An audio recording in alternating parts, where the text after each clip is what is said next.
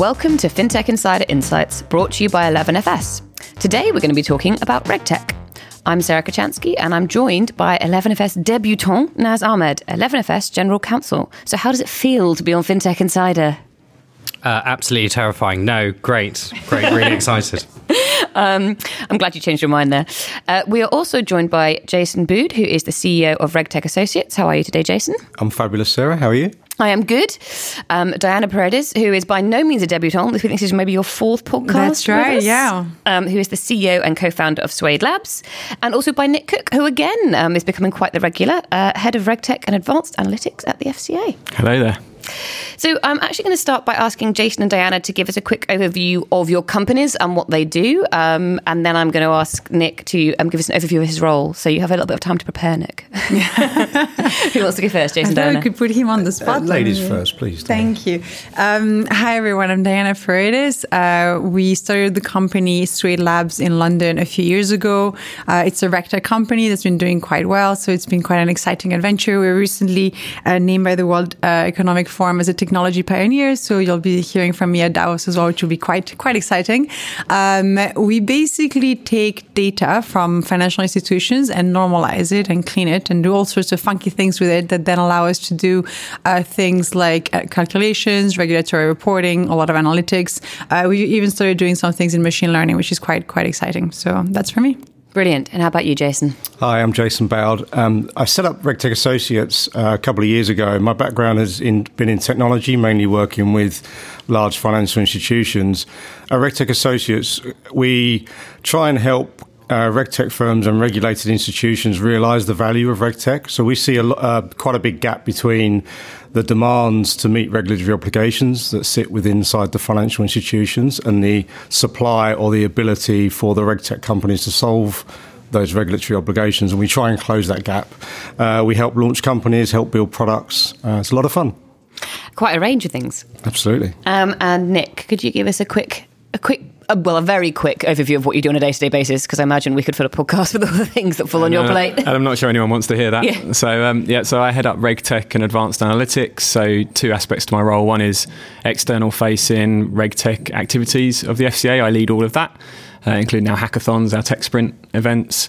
And then my second role really is to look at how we apply those technologies internally. So building out the FCA's advanced analytics capabilities, its use of data science, its use of machine learning. Brilliant. Thank you so much. So I'm actually going to start by asking you all to give me your definition of Regtech. So I think it's quite an open-ended term. You hear it applied to all sorts of technologies and areas, and in fact industries. So I will start by saying we're only going to be talking about it within the financial services industry for the purposes of today, or we could give you a week-long podcast. But how would each of you define it if you were asked to do so? Well, I usually use Nick's definition, so I'll let him talk. No, you go for it. You know it so well. You can quote it. And I guess that maybe you start and then I'll see what I like from your definition. Okay, so I think our definition has changed a bit over time. I think in the early days we tried to label it as some subset of the fintech market, and over time we've recognised that's not quite correct. So broadly for us, it's the application of new technologies, and I think that's the important thing. It's not just reusing old technologies, it's use of new technologies, so new big data analytics, new machine learning technologies, new semantic technologies, those kind of things, network analytics. The use of new technologies to meet regulatory requirements, whether that be compliance requirements within institutions or requirements within regulators to supervise and monitor financial markets. So that's broadly how we see it. Yeah, and usually when I define Regtech, I basically just go to the FCA definitions. And that's how I present it as well in all my speeches, because I think that the piece around new technologies is really critical. You do have a lot of things happening in the industry that call themselves Regtech or not, or have the same kind of labeling. But it's really the big difference from my perspective is that it cannot be something that's just repackaged as from old technology into saying it's Regtech, and then it's the same old, right? So the new tech piece is quite important. Brilliant. Do you have anything to add, Jason? I'm going to be controversial in a minute because I know you like that. But so my definition isn't that dissimilar, although it lacks the word new technology. I think it's just the application of technology to help firms satisfy their regulatory obligation with a focus on financial services. To your point earlier, Sarah, I think much of the focus has been on financial services, but I also see that changing quite a bit. We talk to a lot of Regtech companies that have clients in pharmaceutical, automotive. So I think, obviously, I get the fact that we're going to focus on financial services here, but maybe, I think there's a wider piece at play here. I think one of my questions perhaps on the definition of new is, what does new mean, right? Because we tend to break the Regtech market down into different tranches of technology. You look at a company that's been around 10 years with a product in the market, they're probably using 15-year-old technology.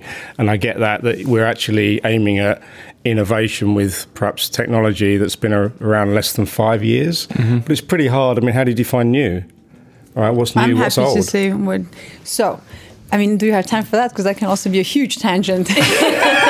Well, I'll just ask Naz if he's got anything to add to that, and then maybe we can pick that up, because the types of technology we're talking about will sort of come into the roundtable slightly later on. So I've got quite a lot of sympathy with the argument it's not just new technology. I think, particularly with larger firms and more established players, technology that is surprisingly old will actually, when it's rolled out across their network or their customer base, be quite new with them. So IMEX, RBS and Lloyd's, and you'd be amazed the number of times I hear people talking about the cloud as if it's something new and scary, as opposed to something that's been around for a while. Their ability to adapt to technology, it's difficult for them. So things that a smaller player would regard as hopelessly out of date, they may still regard as kind of quite scary. Interesting. Okay, so we'll come on to sort of the different, types of people who are using it slightly later on. But just to get us started, why are we talking about it? So, Nick, as you alluded to, we've been talking about it for a while now. There's a couple of themes, I guess, that have been thrown up over sort of 3 or 4 years we've been talking about it. I want to basically sense check and see if they're still valid. So the first one that came up over and over again was regulation. There's so much of it, and it's getting longer. And, that wonderful MiFID 2 stat, which Toby found for us, so shout out to Toby, which is it's 1.5 million paragraphs of text. So that kind of was one big argument, that we need to do something because actually humans can't manage this anymore. Please tell me he found that stat and didn't just read it all and then tell you how many paragraphs there were. I don't know. Is that what they make you do at the FCA, Toby? Oh, yeah. And then the other one, which I think is quite interesting and quite exciting, is actually the UK starting to sort of lead the way in this industry, whether that's from the regulatory perspective, from what you're doing, Nick, or also from what, Diana and Jason are doing from the startup perspective. So, as a first sort of bat, do those still make sense to you, or do you think that the drivers are changing? I think they broadly make sense. I mean, the pressure of regulatory compliance was what drove firms to start to consider how do they meet that in a more cost-effective and cost-efficient manner. So that those stats that you're talking to are certainly one of the primary early drivers. I think you say we've been talking about it for a while. We've probably only been talking about it in the UK for about 3 years, and various other parts of the rest of the world have been talking about it for about 3 months. So absolutely, we in this market have been familiar with the term Regtech, and there have been conversations between the public and private sector, between regulators and regulated firms for a number of years now. But actually, this is still a very nascent industry, at least on a global picture. That's just me being in my little fintech bubble. So no, I think that's right as well. I think if you're inside the industry, perhaps like we are, you do almost expect that everybody knows about Regtech. But I still have a lot of conversations where people are, what is it, and how does it work, and what's new about it, and why isn't it part of something else? So I think you're right. Nascent's the word that I use. 3-year-old industry, and things are changing, right? So I think the industry's changing, but we're still at an early stage. Yeah, I mean, I would say that the early stage piece is quite critical in a way, because when we started our company, we've done a lot of innovation with the new technologies that I will speak about afterwards. But one of the things that I think is interesting to understand is that the regulatory piece is quite important when it comes to Regtech. And so there's a lot of things that we've been able to achieve just from the work we do with our clients, and that's been super. But there is a reality where there is a dependency into how quickly the regulators move as well. In the UK, we've definitely been leading the work, around that. A lot comes from the work that Nick's team has been doing. But in many ways, as an innovator, what I would like to see when you speak about Regtech for the next, few years is really regulators coming around the table and like putting the cards on the table as to how ambitious they want to be when it comes to digital supervision. Because to really get absolutely digital supervision, you're really looking at a very different infrastructure than what you find right now. So then you have a company like ours that comes with a lot of the cool new stuff, and banks are adopting it, and it's been really exciting to see that. But our innovation basically stops where the regulation begins, and so the more we see the regulators coming around the table and not necessarily looking at Regtech as a hobby of the regulator, but more as something really embedded within the full organization, the better I think it will be for the whole industry. And to your point, Nick, I know the answer to this question. I'm going to ask it for people who don't know the answer to this question. Have you had other regulators come to you and ask you kind of to look and see what you're doing and maybe see if they can learn from it and have an interest in doing similar things themselves? I've just realised I shouldn't be nodding on a podcast. It's all right. Everybody does it. Absolutely. Many, in fact. And I think initially it was with a degree of confusion, skepticism, in some cases cynicism about what we were doing. Look at the mad Brits again. Look at what they're doing. A little bit. And I think because we have this competition objective, which a lot of regulators don't have, a lot of regulators looked at us and said, well, you're very pro-innovation because you have a competition mandate that you can hang it off the back of. I think as over the last couple of years, we've seen both an increasing number of regulators talking to us, more meaningful conversations, and those actually starting to really spin up substantial Regtech initiatives in their own jurisdictions. It's becoming an increasingly global picture. Not ubiquitous, though. Mm-hmm. I think that's probably worth referencing at this point. Some people are still very sceptical. Sceptical. I don't know how to move first, what the first step is. And actually, it's one of the things we've found as we've moved, say, 3 years into our work. People look at what we now do and see us running multinational, enormous hackathons and things and think, well, I can't do that. And of course, we couldn't do that initially. That's not where we started. So I think the first step is the thing that a lot of regulators struggle with. And actually, the first step for us was just engage with the industry, spend time talking to the industry about what they want and how you can help. So that's a good point to sort of jump into. Kind of, we've alluded to this a couple of times, and you have as well. Now, what problems can we be solving here? So we sort of talked about some of the drivers for it, but let's sort of dig into a little bit of kind of like, if we're talking about the problems, for example, that somebody the size of RBS or Lloyds or any of those banks have, where can what we're calling Regtech help them? There's so many different areas I imagine that can come up, but let's start with some and build it out. I was going to make a point on the last question, but I think I can link it in here, right? So I think things have changed in the last couple of years. So if you look back 2 years ago when Regtech was perhaps gaining some momentum and you sat within a financial institution, you're probably worried about the next big regulatory deadline. And to a certain extent, you still are, right? So MiFID II or GDPR, whatever the acronym is, right, that you're worried about. You're also worried about the huge book of work you've got to make sure your systems or your people can deal with those regulatory changes. So some things have changed, right? The stat we heard earlier, I think there were 50,000 regulatory updates in 2015. That was almost the peak of the number of reg changes, right? So now that number may have reduced in 2018, 2019. It doesn't mean that legacy, that problem's gone away, firstly. But it does mean that some of the attention has shifted within financial institutions. Rather than worrying about the next big mountain of regulatory changes to deal with, how can they be more efficient?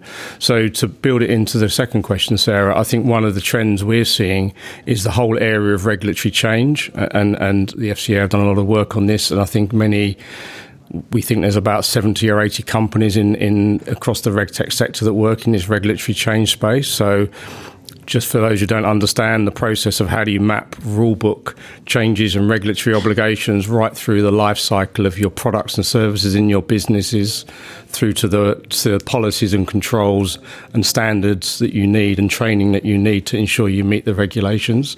That whole process is pretty much managed in an analog way at the moment in most institutions, and how can we move that to digital? So as a starter, I'd say that's one of the big focus areas in the industry right now. Does that meet with what you would say, Naz? So, I think for me, the main impact is in the field of resourcing. So, for a large institution, it's probably reducing your very expensive, cumbersome manual back office processes. Or actually, relatively small changes can make huge incremental savings for large institutions. And for small institutions. So I used to work up at one of the neobanks called Tandem. It's more a way of leveling the playing field. So, a new startup bank won't have a risk team of, the tens of thousands that an RBS will. And it needs some sort of way of being able to cope with compliance with regulation. In a resource-like manner, and actually, even something as simple as automated reporting, for a small bank with a risk team of 4, that is a massive benefit. So that's kind of filling in the reports that the regulator requires you to submit on, a periodic basis. Or automatically done for you, generating them. I would say. I would tend to agree with you a lot, because what we have seen with our work is that we do work with very large institutions and with very small ones as well. And really automating the piece all the way from, granular work of transaction level, or when you do the booking or all of that kind of stuff, all the way to whatever you're sending to the regulators, or even the analytics that you have to be doing around that is basically has been key to our work. And I would say that automating this with real technology rather than professional services and, more random things that are manual adjustments on the side of your desk kind of things, which is how a lot of technology within financial institutions actually tends to work, has been huge, right? Because we've really been able to demonstrate massive amounts of cost saving, literally from, millions of cost, annual recurring cost, into just a few £100,000 of a license. And that kind of stuff is a big shift, I would say, in terms of like what regulatory solutions right now cost within the financial institution, with all the piecemeal add-in manual adjustments, enrichments of things that people do here and there, versus actually automating the whole process. And I'd also add that from a risk point of view, automation is, generally speaking, inherently safer and less risky. The less manual something is, the less you can muck it up. That's obviously subject to the caveat that if your automated system goes down, you've got a very big problem. But as a general rule of thumb, it's riskier. It's less risky for banks from an operational point of view, and therefore from a customer point of view as well. And how about Unix? So we talked about how it can help, the firms in the financial services industry. It's actually helping you as a regulator as well, though, right? Yeah, there's problems it can solve for you. Sure. Yeah. So, before we do that, though, I think you've touched on two of the big areas where a lot of money and attention in terms of Regtech is piling in. So, reg change and reg reporting are 2 of them. I think the third that listeners will be aware of as well is financial crime. So, again, picking up earlier points, a lot of manual efforts at the moment, a lot of inefficient processes, a lot of risk based into some of those manual processes, and very high costs to comply and very high costs to serve new clients at the moment. So a lot of money going into more efficient KYC, new ways of transaction monitoring, that sort of thing. For us, I think myriad of potential benefits actually, and myriad of use cases. So partly the reg reporting use case works for us as well. If firms can comply with their regulatory reporting obligations more consistently, more efficiently, then it delivers opportunities for us to have higher quality data and potentially to change some of our requirements on a slightly more dynamic basis, because we know firms can meet them in a cost efficient manner. We supervise nearly 60,000 firms. We have no choice but to be data and analytics led in how we prioritize that portfolio of firms. So there's a lot of opportunities for us in how we mine both the data firms provide to us, but public and open data sources to help us risk rank and prioritize supervisory effort.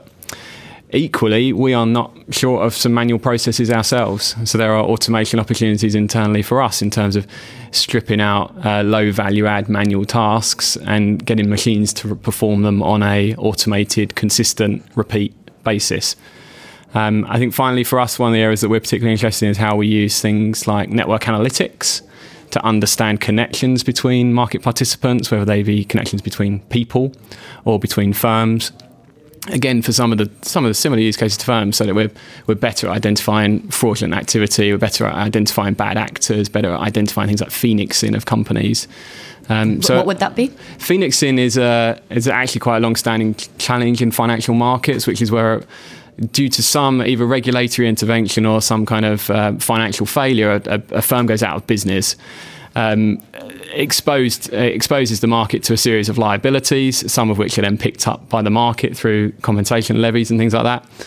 And the individuals that are involved in that entity then set up a new company, risen from the ashes of the previous one, effectively like a phoenixed entity, often transfer the book, the asset value across from the old company and the activities from the old company, and carry on, do it all over again, expose consumers to harm, expose the market to loss and risk. And it can be quite hard to pick that up when people are hiding behind corporate shells, behind related parties, behind connected individuals.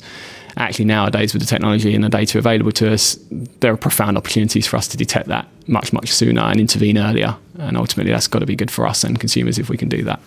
Absolutely. I mean, this all sounds fabulous. So why isn't everybody doing this? Why is this not, completely widespread and every financial institution in the land is adopting this kind of technologies? I mean, there are so many different areas, but who pick one and go for it.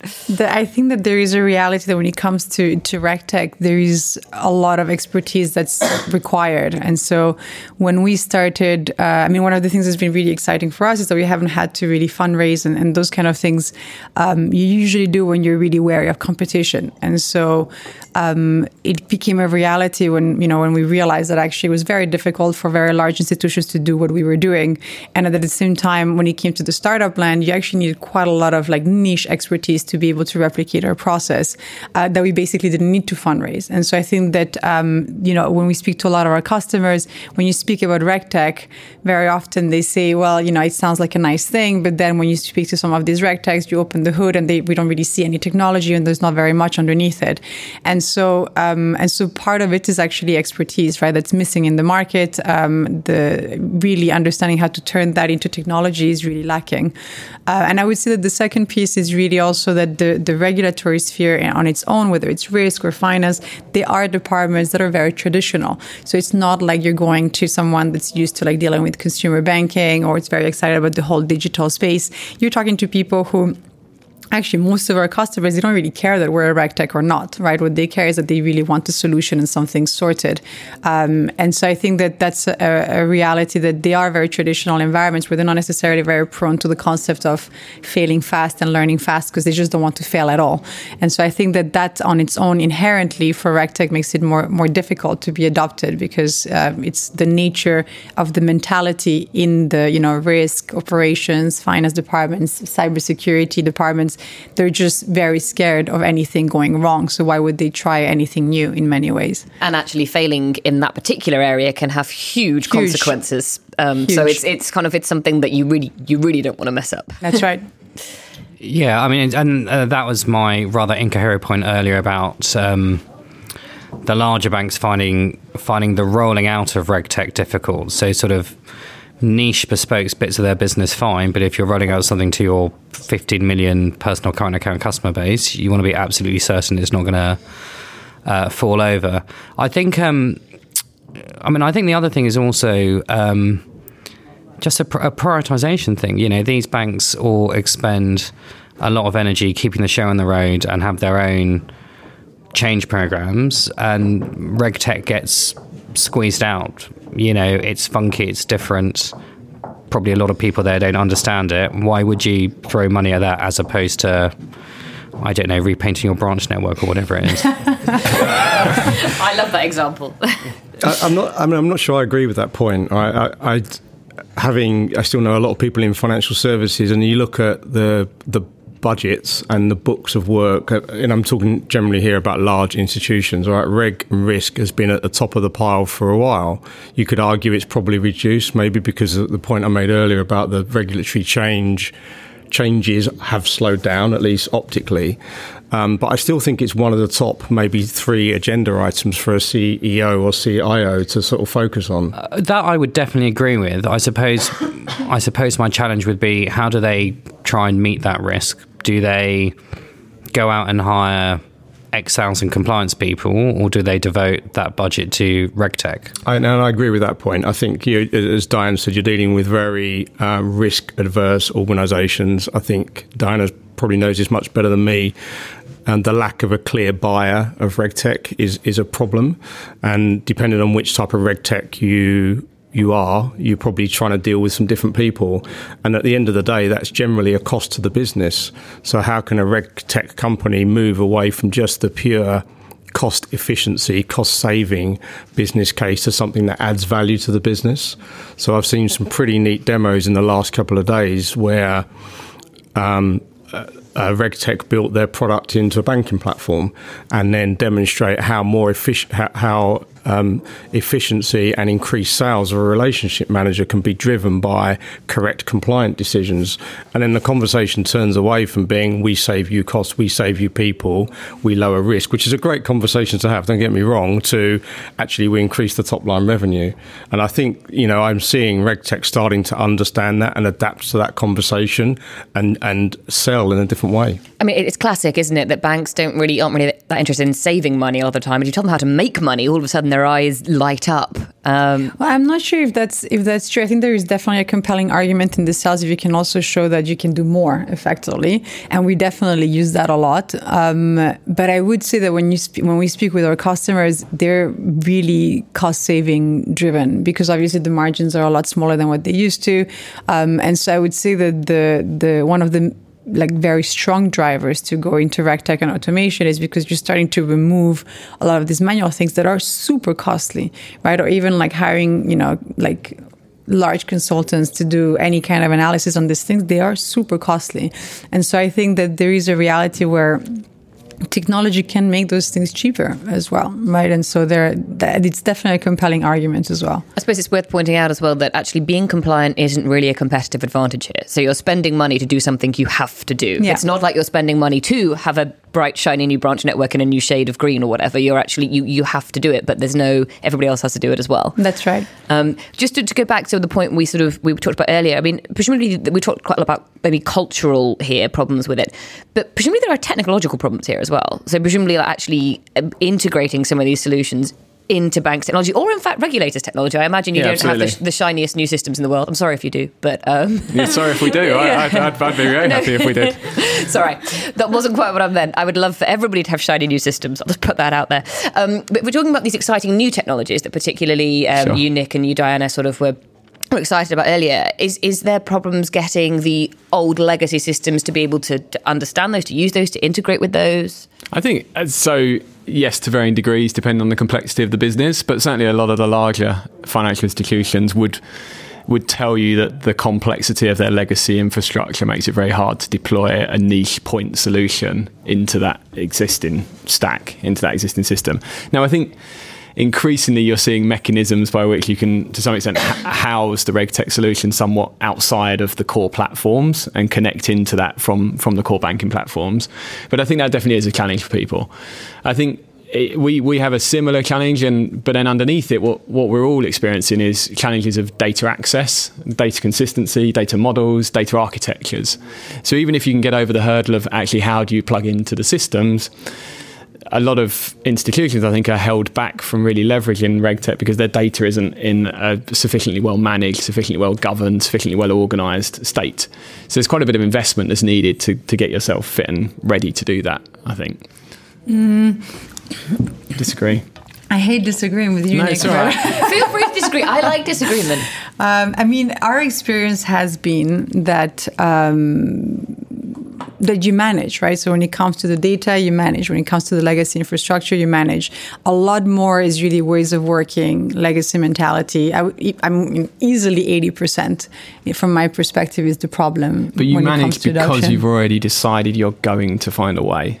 So if you've got both the legacy system challenge and, I hate this phrase, but the kind of legacy thinking, legacy people within the institution, unless you've got a strong enough mandate that says we're going to find a way through these problems, it becomes very easy to point to complex systems, complex data, architectures, cybersecurity concerns, et cetera, et cetera. So I think you're right. There are ways around it, and the more progressive institutions will find that way.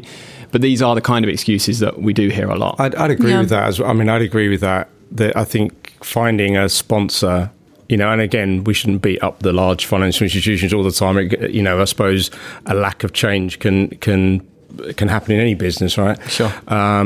But finding the right sponsor is that combination of risk reward for them, right? And I think in conservative functions, in relatively conservative organisations, that can be a hard thing to do. Hats off to you, Diana, that you found some of those people, because you have to find, they're like jewels. Yeah, exactly. You have to keep hold of them. But particularly difficult for a very small startup. Absolutely. I mean, practically bordering on the impossible. Bordering on the impossible. And also, you can see why the institution is going to be nervous about engaging someone that's promising a shiny new solution to a long-standing problem, and whom themselves have zero track record, zero kind of capital resources to fall back on. These are pretty significant barriers to a large institution deploying a startup regtech solution into their business. And then they'll put up a final barrier by saying, you need like unlimited liability insurance or something to sell your software to us. I mean, those things are outrageous. You need to fight back on that. Absolutely agree with you there. No, I mean, I'd agree with a lot of what's been said. I think to me, it really is a mix of infrastructure, but the culture piece is very, very important. And I think the strong sponsor point is a very interesting one, because I think that's absolutely vital. I never cease to be amazed how even having a strong sponsor, by the time you get 2 or 3 levels down an institution, that sponsorship has been diluted and you're sort of sucked back into the machine. But without that, you're dead in the water. The point about smaller firms is interesting as well. There would be your most natural adopters, but they are cash poor, generally speaking. And resource poor in like a sort of a different way, as in it's all hands on deck on everything, and kind of devoting not just the money, but the actual kind of human resources to a regtech project is often difficult. I think the one thing that actually I find kind of most interesting about this debate is the potential for regulators. I thought your point about supervision was really, really interesting. The vast majority of firms in the UK will not get close to a supervisory team. And I suspect most of the general populace would be surprised by that. They see regulated by the FCA and they assume that means that you're all over them like a rash, whereas in reality, you're at best getting data from them and the odd call to a call centre. I think it's a little bit more than that. I'm not sure. I'm sure that's one of the bits we can edit out later. But anyway, shall we say, it will massively boost up your supervisory capability. That sounded more neutral, didn't it? That did. I can stomach that point. I prefer the first one. You call to a call centre. Well, we'll let you fight that out later. Just to bring the point, because I think it is still relevant, sort of digging into these. So when you two, Diana and Nick, are talking about new technologies, what sort of things are you talking about? And Naz, when you're saying technologies that have been around for a long time that the rest of us might consider old hat, apart from the cloud, where is the gap in this? So how do you, if you're going to find a sponsor and the sponsor within the bank has only just heard of the cloud, what are you trying to present to them that is well off their understanding level? And how do we make sure that people get up there and keep up with it? I think that the truth is somewhere in between, right? So there is technology that is out there and has been out there for a few years that would be considered old in other industries, right? So if you go to like virtual reality, then maybe talking about some of the things that we're doing in Regtech might not be so mind-blowing. But I think that there is a reality where when I think of Regtech, it's a lot about like 101 enterprise software innovation. There's really, really bad practices when it comes to enterprise software in our industry. I think that, the amount of closed systems, completely, basically systems that are not absolutely in any way interoperable is absolutely outrageous. I think that we have found even instances where clients have brought us into the table in the process of purchasing large enterprise contracts, and because we knew about technology and they trusted us, to just have a discussion as to whether their system had or not APIs, which they kept saying they didn't, and then it turns out that they did. And I think that there's a lot of that kind of stuff going on in the industry, which is pretty outrageous from my perspective. So when I speak about new technologies, like one of the basics is always, completely interoperable systems. That should just be like a must and a basic. So whenever anyone is buying new enterprise software in the financial industry, they need to ask very responsibly the vendor how much it will cost them to get anything out of their system, whether it's their own data or analytics or anything like that. Because more often than not, they end up in very large licenses and stuck for years, with a particular vendor where they cannot get out. And whenever they want to get access back to anything that is their own information, it costs them a fortune to do that. So interoperability for me is key. The cloud conversation is also very important as well. But, the pace of adoption for that is a bit different because obviously, being an enterprise software vendor doesn't need to be that you're selling the cloud as well. But that's a bit of a different conversation, but definitely quite important. So API-driven architecture, systems that can connect, leveraging on some of the best practices around like analytics, things that actually allow you to really do things like machine learning, right? So AI is a bit into the future for financial services, but you will only be able to get there if you can, have access to your data effectively. So, yeah. I mean, so that's one of the ways that we can sort of start overcome. We discussed the hurdles to adoption. That's one of the ways that the financial institutions start thinking about it. Okay, so this is a way that we can get over that. Jason, you mentioned earlier some of this, like changing how you pitch, I suppose, as a Regtech, and saying actually there are many different ways, benefits you can get from this. Is there anything else do you think that either the Regtechs can do, or in fact the regulator could do? Because given that you are quite, you are an advocate of the Regtech, is there some of the Regtech? Now I sound like my grandmother. The WhatsApp, the Facebook. We are all advocates of Regtech around the table. Is there anything else that we can do to make it easier, to drive awareness, to drive adoption? Anything that's in progress, or just sort of ideas that you'd really like to see people implement? So I'm going to let others suggest what we should do as a regulator. Brilliant. I think that's probably the right way to play this conversation. I think one thing that we're increasingly seeing as a successful strategy for individual Regtechs is to hunt in packs. And to recognise that if we roll back a bit, a couple of years ago, the market was somewhat overhyped. You had a lot of startups who were going around telling very large institutions, this legacy problem that you've had that you currently spend hundreds of millions of pounds on, we can fix for you overnight. I'm obviously paraphrasing, but that was the kind of messaging. It was overly simplifying the problem, and it was overly promising on the solution, actually. I think over the last couple of years, you've seen that shaken out a bit because that hasn't worked. There's still a bit of puff and a bit of hype in the market. But I think what you're also seeing is that Regtechs are starting to recognise that actually the institutions that they're trying to sell into, the systems that they're trying to integrate into are complex. And if you just offer a point solution to a very specific problem statement, you may not be able to overcome the inertia of deployment that you'll see in the large institutions. If you have a partner up with a series of other Regtechs and start to offer something more end-to-end, given that there is a genuine resistance in the industry to buying very large off-the-shelf end-to-end at the moment for various reasons, actually I think that's one thing you can see as being a bit more successful. Hunting in packs, passing work between one another, recommending other Regtechs to an institution, because as my colleagues have already said, knowing who to speak to in an institution can be hard enough. Once you find that person, share them with your network, share them with your peers, and then actually you can probably come up with something that's far more meaningful and valuable. I like that. A lot of puff. I might use that expression. But regulator says there's a lot of puff in the industry. You said it.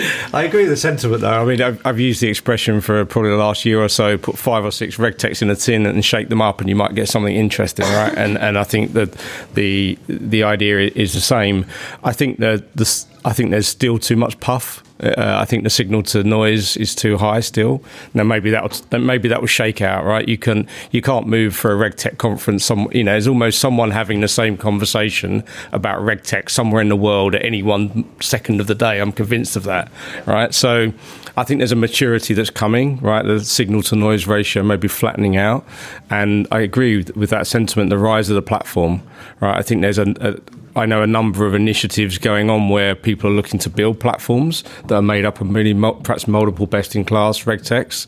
And for those platforms, and for the regtechs within those platforms, that enables you to gain access and engagement with your end customer and end buyer. And that might be one model. It won't be the only model that succeeds, but it may be one. Yeah, sorry, just on that point of, is the hype dying down though? One thing I think we might have to keep an eye on though is the proliferation of cheap seed funding in certain other parts of the world. So as other markets have looked at the Regtech ecosystem in the UK and tried to start to emulate it, one of the ways they've done that is to try and provide very, very cheap seed to not particularly great companies. Any examples? No, I'm not going to do that. No, but I actually think that that's a fair point within Regtech, but also within fintech generally. Right. That is not exclusive to this particular area or this particular industry. Sure. But I mean, I would say, to add to this, there is a reality of, selling the dream, right? And so wherever there are entrepreneurs, there's going to be that kind of rhetoric. And I think that that's part of the reality of entrepreneurship. It's actually one of the reasons that it can be a lot of fun. In many ways, you're crossing the chasm or the chasm. What's the experience? Chasm. The chasm. You're crossing the chasm. And so there's a lot of things that are just, 101 of basically starting a company from zero to making it, a multi-billion business. And so I think that we can't be afraid of that, right? So one of the things that I feel a bit wary about is that there is a lot of awesome things that happen in a journey from starting a business, right? And so whether it is in Regtech or in fintech or in anything, forgetting that that's part of the reality of the journey is silly, because you don't want it to be that then you end up with only large companies being able to have the right rhetoric with the large financial institutions, or even the pack conversation can be super interesting, but then, like the time that maybe a new company that actually has something to sell could end up spending trying to find peers that are maybe to their level could actually waste their opportunities as well. So I think that in many ways, there is something, I mean, when I left the industry, so the financial industry, to start this company, I was really excited about the opportunity of being an entrepreneur with something that really was usable and that people would want to spend money on. So I would advise to anyone that's looking at doing something like that to follow the money. Right. And it's the best way to survive. It's the best way to be around 4 years later when people are still speaking about huff and puff. And, hustle, right? That's what entrepreneurship is all about. So it's, you won't get in trouble for that. It's fine. Nick is shaking his head. No, but it's true, right? There is something really wonderful from being an entrepreneur that can start something from zero to making a company that's profitable and sustainable. And I always encourage people to try this entrepreneurship journey, because it is a lot of fun. No matter how hard it is, it's really worth it. I think the sentiment, though, Nick, that you made, I think is right, though, about the availability of cheap capital and funding. And I think, naturally, a company that starts up, even with some seed capital, if they don't get the follow-on funding, 2 to 3 years in, they're going to go a certain way, right? And we know how that story ends.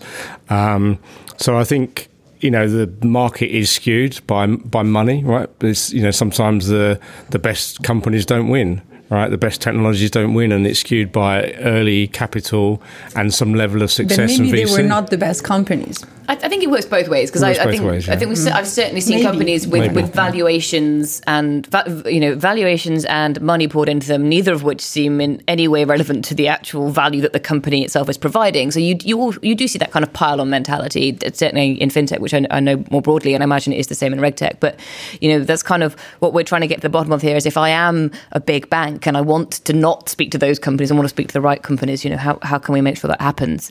I'm sorry, Nas, did you have a point? Well, I mean, I'd agree with the pile-on point. I think one factor is it takes the big banks. It's taking time for them to get their head around it. So they need to figure out that they can't build it themselves.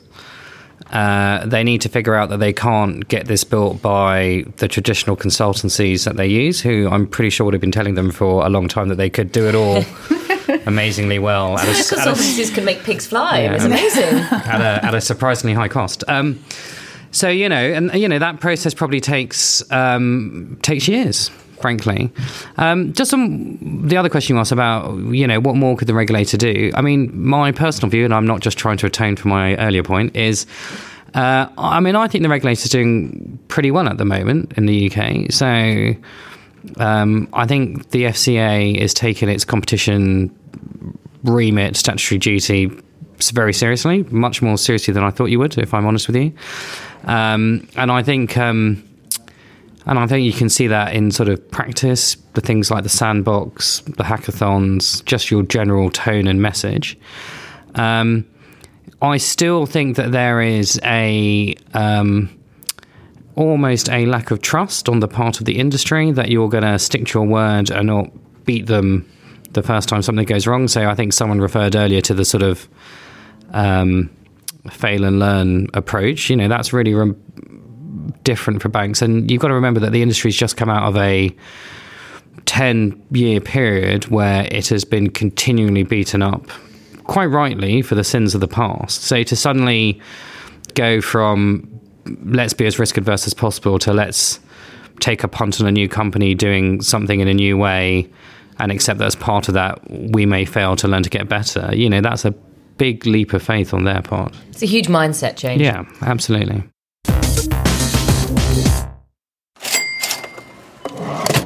How can Sam afford the latest smartphone while she's at university? It must cost her parents a fortune to send her there. Oh, she's fine. She can just borrow the cash and pay it back when she bags a high-powered graduate job. Well, the tuition fees alone must be nearly £30,000. Well, she'll be earning a lot more than that after a couple of years. But imagine starting your career with £60,000 worth of debt. Yeah, you could buy plenty of smartphones with that. Millennials, future consumers, or debt slaves. Don't settle for black or white. For the full perspective, turn to the Financial Times. Visit ft.com/join us. Today, customers are demanding greater value from financial services. They expect more agility, innovation, and security than ever before. Most financial institutions are held back by the shackles of closed legacy systems that limit transparency, block innovation, and ignore customers' demands. Finastra has a bold vision to unlock the potential of people and business. They've created a platform for open innovation in the world of financial services with fusionfabric.cloud. Their solutions span retail, transaction lending, and treasury and capital markets, on-premise and in the cloud.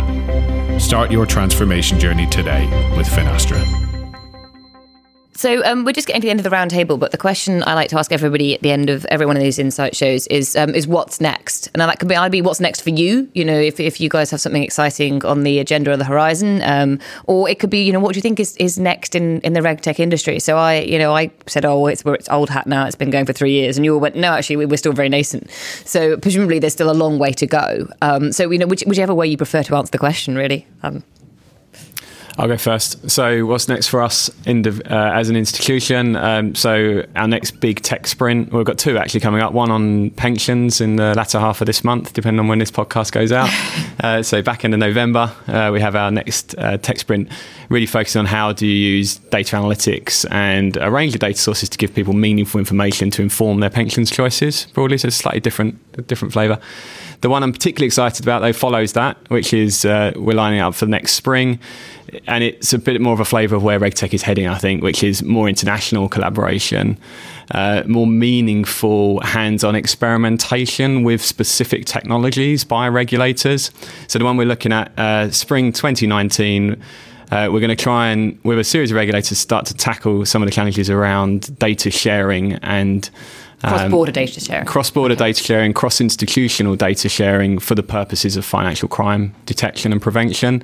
And we're going to look very specifically at some of the new privacy-enhancing technologies, new encryption technologies, and how they might unlock what's been a long-standing challenge and an issue for industry, and frankly, where the outcomes for all of us haven't been good enough. So we're lining that up for next year. And then as an organisation generally, we have a long journey ahead in terms of modernising and developing our data science and advanced analytics capabilities.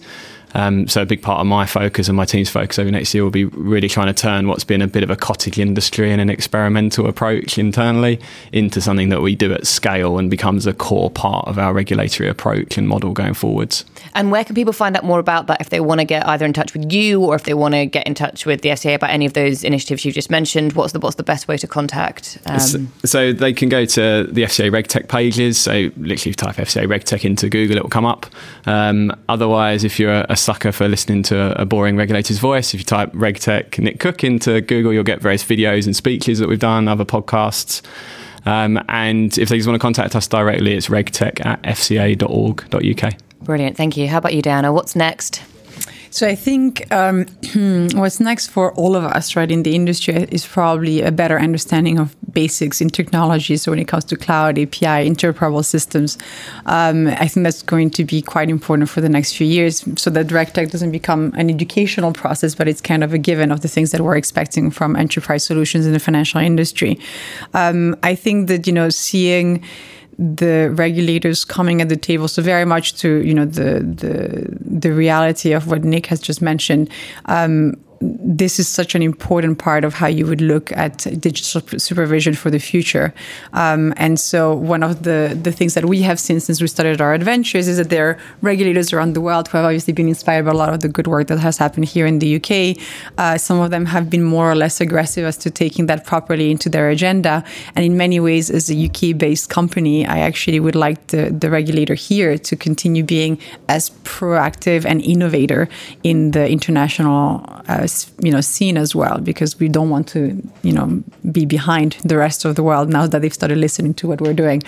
And so I would say that's what's next from my perspective, low-hanging fruits that can actually be adopted and taken in-house by the regulators in terms of how they help the expansion of Regtech, and that actually really allows and permits more innovation by people that come into the industry to do better technology. And where can people find out more about the exciting solutions that Suede offers that you've talked about today? So you can look at our website, suede.org. You can follow us on Twitter as well, at Suede Labs, or myself at Diana Artemis 3. Brilliant. Jason, what's next? So I'm going to talk perhaps quickly about the waves of Regtech that we've seen, and I think we've touched on it already. So I think we're in or at the end of wave one, which has been, as Diana said, all about education. I think there's been a huge amount of jostling for position for the Regtech companies during that phase. Explosion of capital, explosion of companies. So we've got a Regtech directory. It's got about 700 companies that we've looked at over the past couple of years. So there's a huge number of companies still some coming. But I think we're leaving that wave and we're now entering a wave of consolidation, acquisition. We're starting to see some of that happen, some burnout, some slowdown. And I think that's going to be the next 2 or 3 years, maybe, if we talk about 3-year cycles, maybe to 2020. And then the third, Sean Lewin, who I work with every day, and I were talking about this in the office, the third wave. What should we call the third wave? So we've named it middle-age spread, right? So that's about the spreading out of technology into adjacent markets. I knew like that, Nick. Into adjacent markets. So we see pharma, automotive. The technology is pretty much the same. The problems are pretty much the same, right? So actually, you could argue in those industries, there's a different starting position. So I think we'll see spread of technologies and companies that are successful from other industries into financial services and also outwards. And if people want to find out more about that directory you just mentioned, or more about your organisation, where can they find you? rtassociates.co or at Jason Bowd on Twitter. Brilliant. Naz, what are your predictions for the future? I'm not predictions, but I think, the next 3 to 5 years are going to be really interesting. So, Regtech is coming. I think players from the larger to the smaller end of the markets are going to have to adopt it. The larger players so that they don't get left behind, the smaller players so that they can compete with their kind of resource-rich competitors. And the reason I say it will be interesting is I think we'll see over the next 3 to 5 years who is doing that well or badly, and I think you'll start to see some people stumble, but equally I think you'll start to see some people really shoot on ahead of the pack. And if people want to find out more about you? NASA at 11fs.com. Perfect. And you can find me on Twitter at Sarah Koshansky. That wraps up our roundtable for today. Thank you so much, everybody, for joining me. Thank you to our listeners for joining us on this Regtech journey. And don't forget to subscribe so you never miss an episode. You can follow us on social at FinTech Insiders. And if you really, really love us, please leave us a review on iTunes. We'll have more insights for you very soon. Goodbye.